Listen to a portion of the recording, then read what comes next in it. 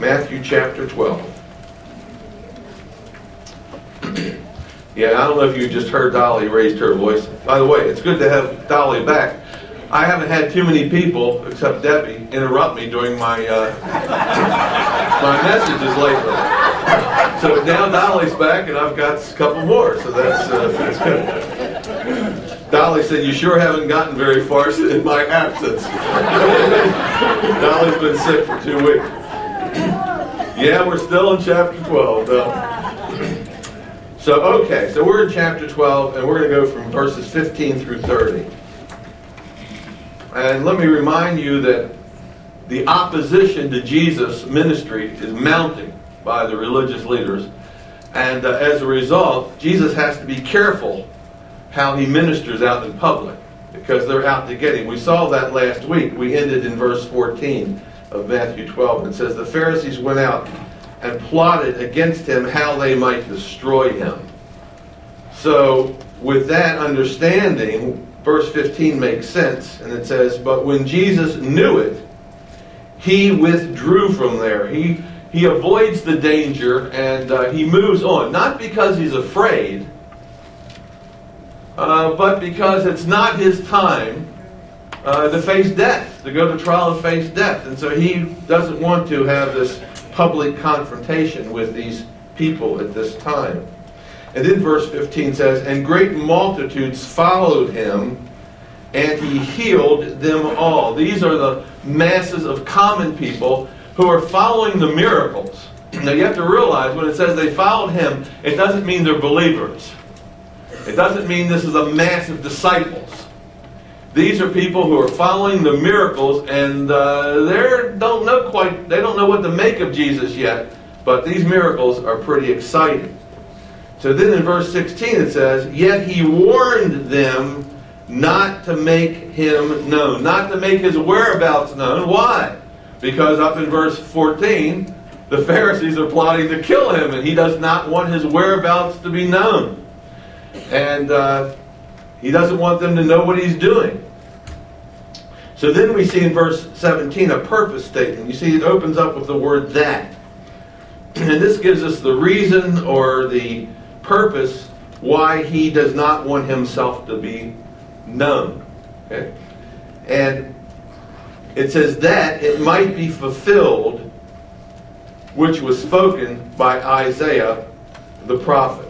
And so notice that these words in verse 17 are Matthew's explanation. He is explaining to us why Jesus wanted to avoid public contact with the Pharisees if possible, and not to continue in that dangerous mode of ministry where they had access to him.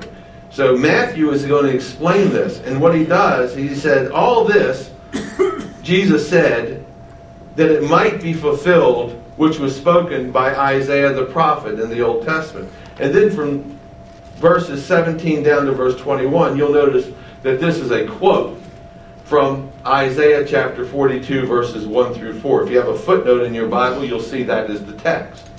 This is the longest Old Testament quote found in the book of Matthew. Okay? So this is Matthew's explanation of why Jesus says what he says. Don't let anybody know where I am. Okay? So he's going to point back to the Old Testament. So look what it says. Here's what Isaiah the prophet said. And this is God speaking through Isaiah the prophet. "Behold, my servant, whom I have chosen, my beloved, in whom my soul is well pleased." And so what Matthew does is he takes his Old Testament prophecy and he says it points to Jesus. And God calls Jesus two things. He calls him my servant, notice the "my" in there, and my beloved, which means my beloved son. Okay. So here, the beloved son means that he is God's Messiah. That's what that phrase is. It's a title. But he's a Messiah of a different kind. He's going to be a Messiah that serves. A king who serves, which is very rare because kings don't serve. People serve kings. But this is a king who serves. So he's a kingly servant. Jesus does not want his whereabouts known. He does not want people to start bragging on his miracles because he's not out there to receive recognition. He is out there mainly to serve.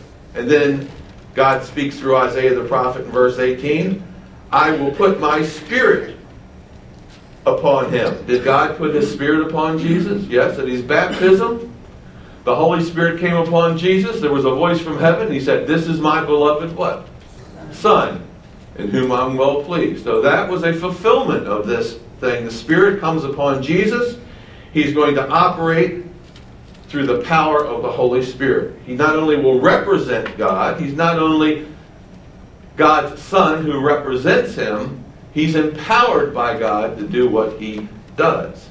So notice, it goes on to say he will declare justice to who? The Gentiles. Wait a second. Now we're getting a real clue into why Jesus doesn't want his whereabouts known. He has to reach somebody else other than the Jews. Guess who he has to reach? It's not time for him to die yet. It's not time for him to get arrested yet. He has another mission. He has to reach the Gentiles, declare justice, righteousness to the Gentiles. His mission is far bigger than just a Jewish mission. To the Jew first, then to the Gentiles. So, here you see two things. Number one, what God does. He says, I will put my spirit upon it. Then you see what Jesus does. He will declare justice to the Gentiles. So his mission extends beyond Israel. Does that make sense? You see how Matthew is using an Old Testament scripture to explain Jesus' actions? That's what he's trying to do. Now look at verse 19. He will not quarrel or cry out. His purpose isn't to be debating the Pharisees in the streets, combating the Pharisees in the streets. That's not what he wants. Nor will anyone hear his voice in the streets. It means he's not going to be putting on public displays. He's not trying to be boisterous. He's not loud. He's not braggadocious. He doesn't seek public attention. Doesn't seek public recognition.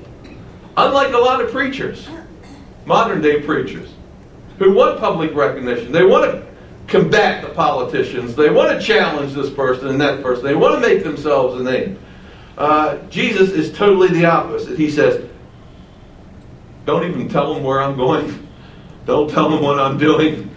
This is between me and you and me and God. This is the mission I'm sent on. He has this servant attitude, not this arrogant attitude. Verse 20 says, a bruised reed he will not break. Now think about that for a second. And a smoking flax he will not quench. So look at that first phrase. A bruised reed he will not break. It's talking about people who are broken, people who are hurting, people who have been bruised, people who are psychologically bruised, people who are physically hurting. Jesus is gentle with these people. If you want to know what Jesus is like, this explains what he's like when he's around sick people, when he's around hurting people. He's very gentle. He's kind. He doesn't dash their hopes. Notice the smoking flax he will not quench. They come there with hopes, fire in their heart. Maybe he'll heal me. He doesn't throw water on it. He doesn't treat them rough, and he doesn't dash their hopes. Unlike a lot of healers who will bop you right on the head, don't they? You ever see those guys? Big, loud-mouthed boppers. And then the people walk away disappointed. Their hopes are dashed. That's not how Jesus is. That's why it says he healed them all. No one walked away disappointed. And he was kind. These are little insights. If you want to know Jesus' personality and how he ministered, you can sense that.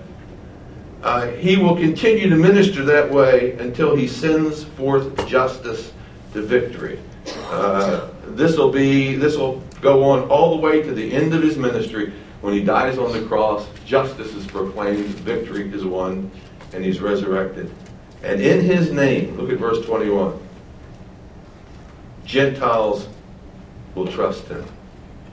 It's the second time that Gentiles are mentioned. Very significant that Matthew chooses this passage because this passage has special significance to his audience. Because remember, we said Matthew is writing a generation after these facts take place, after these events take place. These events are taking place somewhere around 30 AD. Matthew's writing a generation later.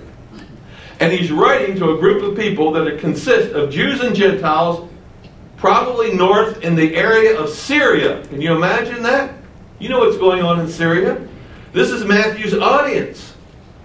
And these are Jews and Gentiles in churches up there, and he's writing to these people. And the Jewish believers' relatives are saying, don't have anything to do with those Gentiles. Hey, Jesus came to reach Gentiles, didn't he? This is a word that would encourage them to keep on doing what they're doing and continuing to be in this fellowship, Jews and Gentiles in Messiah, in the region of Syria. Okay? So, in a sense, Matthew's audience up north that includes Gentiles is a fulfillment of that prophecy. Jesus came to reach the Gentiles, and it says the Gentiles will trust in him, and Matthew's audience, the Gentile people in Matthew's audience, have indeed trusted in him. Now, I just showed you right there in verses 15 through 21 how just knowing the background, the history, the context of events makes all the difference in understanding the text, doesn't it? See? So that's why it's important that we read these verses in context, in context to other verses, and in historical context. That's how it makes sense. Now we come to the second part of the passage that we're dealing with, and we see an example of Jesus healing. So now we're going to see an example of it. And we're going to see the reactions to his healings. Okay, so look at verse 22. Then one was brought to him who was demon-possessed, blind, couldn't see, mute, couldn't speak, and he healed him. Did you ever notice that when Jesus heals people, it usually just says, and he healed them? Last week we saw he just healed a guy with the word. Didn't even touch him on the Sabbath. Remember that? You see how Jesus does things. He just healed him. Didn't make a big deal out of it. See? And it goes on and says, so that the blind and the mute man both spoke and saw. Now you get the reaction. First of all, the reaction from the crowd. Look at verse 23. And all the multitudes were amazed and said, could this be the son of David? Question mark. Tells you they're not disciples yet. Still questioning. But notice what they said. It says they were all amazed. Very interesting word. It's only used 2 other times in Matthew, and it means to be mad. Not mad in the sense that you're angry, but in the sense that you're out of your mind. You've gone mad. When the miracles occur, these people go out of their minds. They say, wow, I can't believe it. They just react with this unbelievable astonishment that Jesus has healed this guy. They go wild in a sense. Like wild people who are out of their minds. You know, they start jumping up and down. It just blows their mind. And they ask this question. Now, in our English Bible, it says, could this be the son of David? In the Greek, it's actually in the negative. And it says something like this. This couldn't be the son of David, could it? And it shows you they're not decided yet.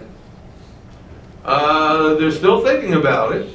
And this is going to be very important because they're still thinking about it. And the answer is either, I don't think so, or perhaps he is. Remember, son of David means king, right? This is the Messiah. So they are starting to wonder, could this be the Messiah? Well, why would they think that? Because passages in the Old Testament talk about when Messiah comes, there'll be this blind will will see, and the deaf will hear and speak, and so forth. So, verse 24, we've got the reaction of the Pharisees. So we had the reaction of the crowd. It blows their mind. The reaction of the Pharisees in verse 24. Now, when the Pharisees heard it, notice they get the report second hand. You see that? They are not there when it happens.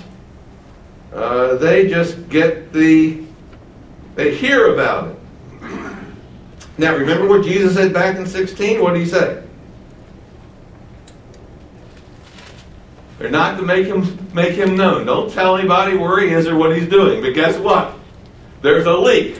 There's a wiki leak, okay, or whatever kind of leak it is. And there's this leak, and the word gets back to the Pharisees what Jesus is doing. Now, you know, they're not happy troopers, right? So look what it says. They said, this fellow, and I believe they come, and you'll see this, they come and check it out. And they find out where he is, they show up, and here's the reaction. They say, this fellow does not cast out demons except by Beelzebub, the rulers of demons. Okay, now it's very interesting that they don't deny the miracle.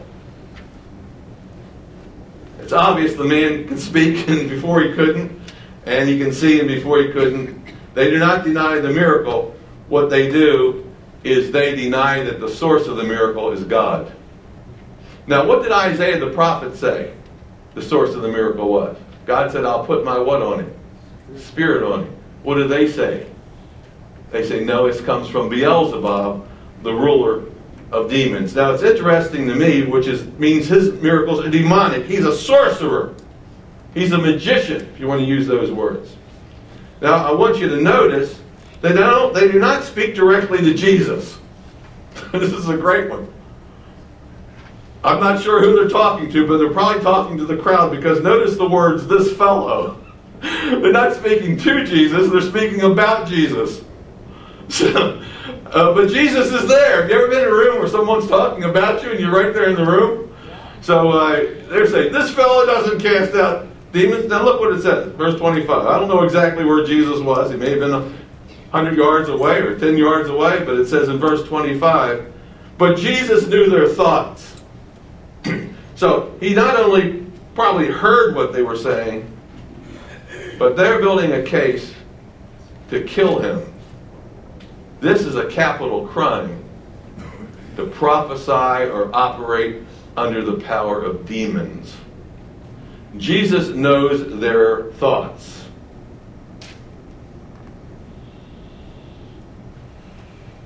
And so he speaks to them. He chimes in. He speaks directly to them. And look what he says.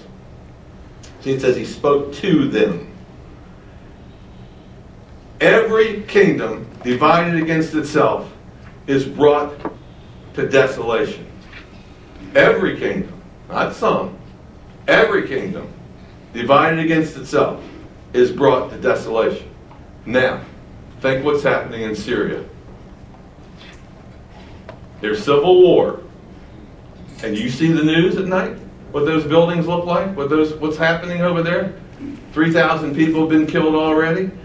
It's disastrous. Here's a nation, a kingdom that's being brought to desolation. It's weakened. It's on the verge of collapse.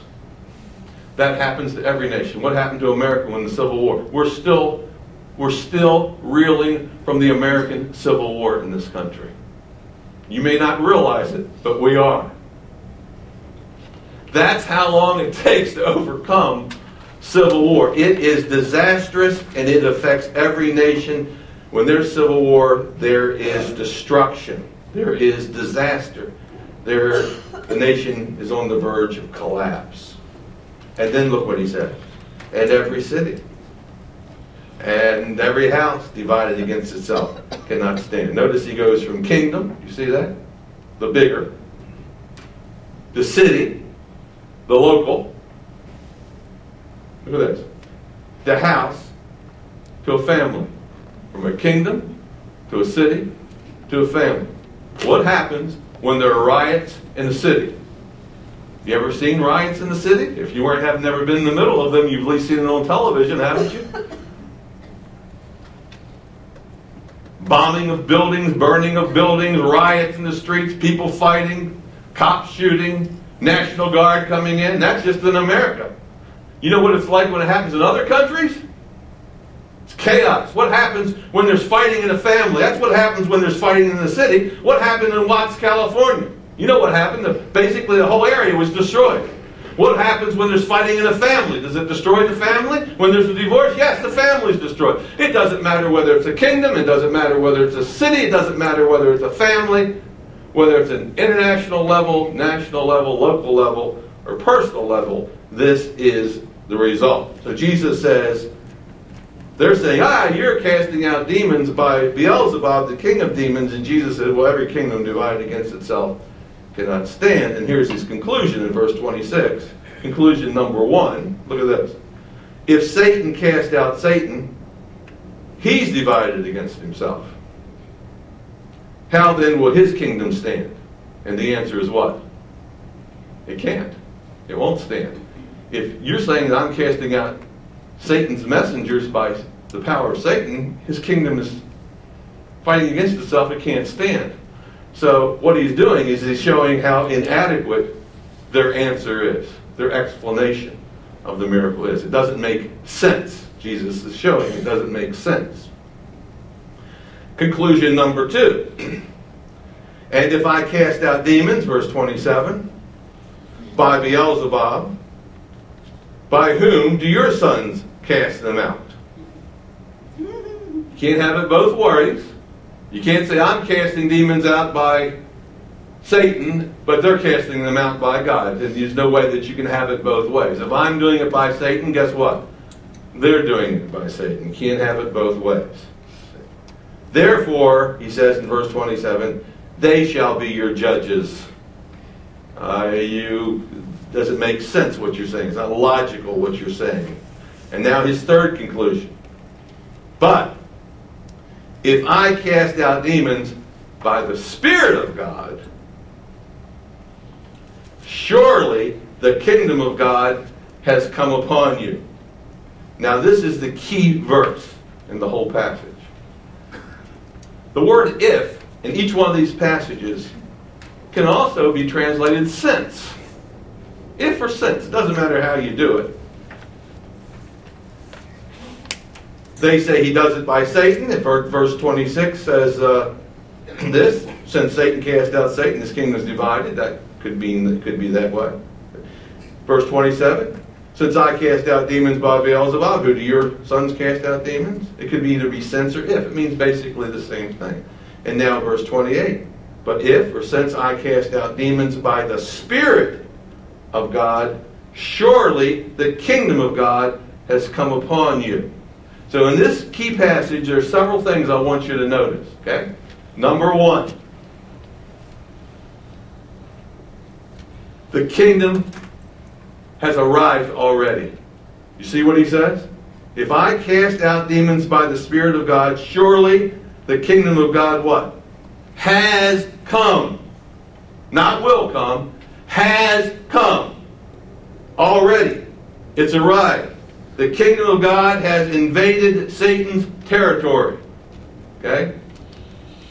The kingdom hasn't arrived in its fullness. That's not going to be into the future. But it's begun. It's started. It has arrived.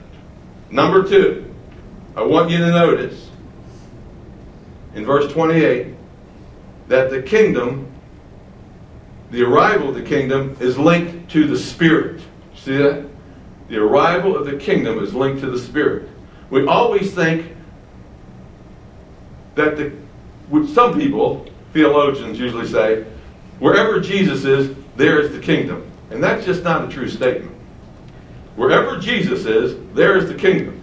No, the truth of the matter is, wherever what? The Spirit is, there is the kingdom. Jesus lived for 30 years and he didn't do any of these kinds of things. Remember that? It wasn't until he was baptized and the Spirit came upon him, the end time kingdom spirit came upon him in a significant way, that he begins to do these things. So wherever the Spirit is, that's where the kingdom is. That's why on the day of Pentecost, God pours out his what? Spirit. See? And so we're living now in the age of the Spirit. See?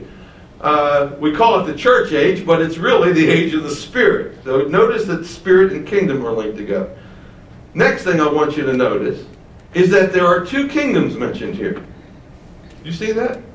Look at verse 26. If Satan cast out Satan, he's divided against himself. How then will, look, his kingdom, there's Satan's kingdom mentioned here. And then in verse 28, notice, surely, the kingdom of God. There's God's kingdom. There are two kingdoms. There is Satan's kingdom, and there's God's kingdom. Those are the two kingdoms that the Bible recognizes. And this is where we make so many mistakes. Christians make so many mistakes. We divide the human race into two kingdoms, but here's how we do it. There are the civil kingdoms, governments, what we call the secular kingdoms, and then there's God's kingdom, right? The spiritual. The way we say it in America, there's a separation between church and state. Two kingdoms. There's the secular and there's the spiritual. The Bible never recognizes it. That is a false dichotomy. Every kingdom in the Bible is spiritual. Don't ever think that a kingdom's not spiritual. There are powers that are working in kingdoms. Satan's behind the throne of a lot of kingdoms. Don't kid yourself. Okay? The way the Bible divides kingdoms is this. There is Satan's kingdom and there is God's kingdom. That's the two kingdoms. Originally, there was just God's kingdom. God creates Adam and Eve. He gives them rule, tells them to take dominion over the earth. Rule on His behalf.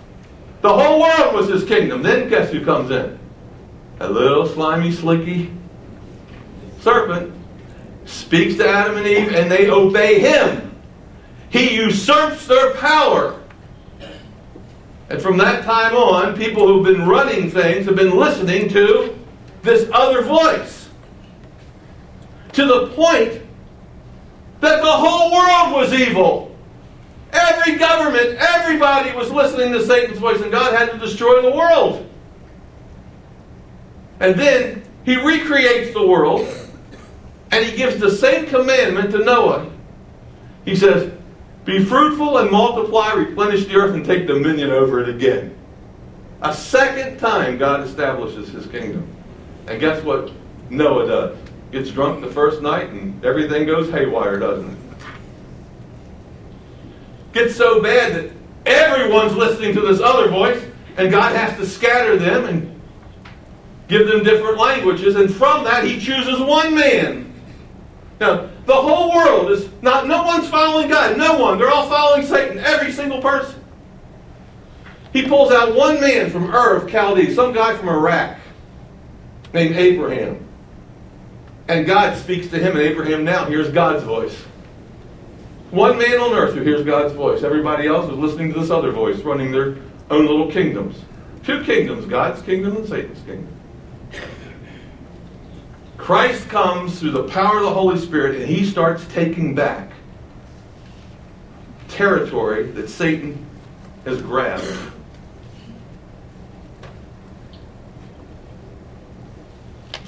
And every time Christ exorcises a demon, Satan's kingdom contracts and God's kingdom expands. And that's what you see happening here. And He does that by the power of the Holy Spirit. And then He says this in verse 29. How can one enter a strong man's house and plunder his goods unless he first binds the strong man? And then will he plunder the house. Somebody breaks into Jim Lang's house, strapping man, 6'5", strong. He's a little guy. How is he going to steal the stuff in his house? Guess what he'd have to do? You have to tie him up. He has to have a gun, tie him up. And then once he has him tied up, guess what he can do? Take it off. Well, that's what Jesus does. Jesus comes in and He binds Satan. Every time He exercises the Spirit, Satan is bound a little bit more. We know from the Dead Sea Scrolls. Dead Sea Scrolls were just discovered in the 1940s. People didn't realize what life was like back in Bible times amongst the Jews until the Dead Sea Scrolls were discovered. We've learned now from the Dead Sea Scrolls that the Jews believed that before the kingdom of God came on earth, Satan had to be bound. And guess what? Jesus is binding him right now. Do you see this? Every time he casts out a demon, he's binding, he's robbing Satan of what Satan claims is his. And we know that in the book of Revelation, the Bible says at the end of the Revelation, what happens? Satan is bound, and then what comes on the earth? Kingdom comes on the earth. It follows the same structure as you see in the Dead Sea Scrolls. Well, guess what? The binding is already started. Satan hasn't been totally bound yet. He will one day. But it's already starting. Does that make sense? Jesus has bound the strong man. And then finally in verse 30, we see his bottom line, his challenge to us and the people of his day. And think about this for Matthew's audience as well. He who is not with me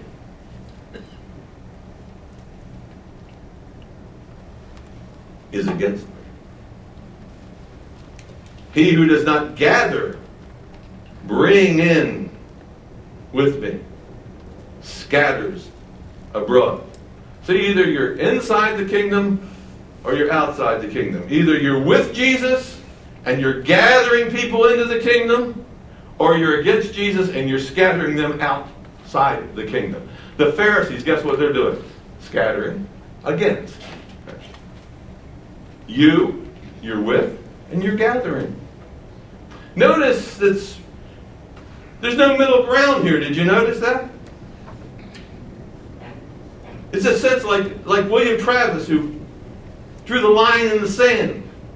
Jesus is now drawing a line in the sand.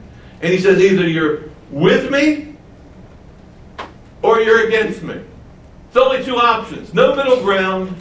Can't sit on the fence. You have to make a choice. Notice how Jesus is drawing that line. Where is that red line, Netanyahu says? Where is the red line? Here's the red line. Jesus says right here. Either you're with me or you're against me, and you're going to have to make a choice. With Matthew's audience, here are Jews ready to bolt and go back into Judaism and reject Jesus. You do that, guess what? You're not with me. See, so Jesus is laying out this scenario. Either we live for Jesus or we drive people away from Jesus. We're going to see that he's going to relate this next passage, and I didn't feel I had time, but it's connected to this section that we dealt with, called the unpardonable sin. And I just want to read it to you so that you can see the context of it, and then we'll deal with it next week. Therefore, so here's the bottom line here. You want to know what the end game is? Therefore, I say to you, every sin and blasphemy will be forgiven men, but blasphemy against the Spirit will not be forgiven men. Jesus was operating by the Spirit, and they were saying he was what? Doing it by Beelzebub. Do you see that? Anyone who speaks a word against the Son of Man, it will be forgiven him. But whoever speaks against the Holy Spirit, it will not be forgiven him, either in this age or the age to come. That's the passage we'll deal with next week. Let's pray. Father, we thank you for a very interesting passage of Scripture that oftentimes becomes jumbled in our minds. We can't work it out. We can't see the outline. And hopefully we were able to do that today. And we get a sense of what kind of person Jesus was. And he is our example. He's the way we should be living. We should be gentle. We should be kind in dealing with people. We should be empowered by the Holy Spirit. Oh Lord, help us to be more like Jesus. In his name we pray.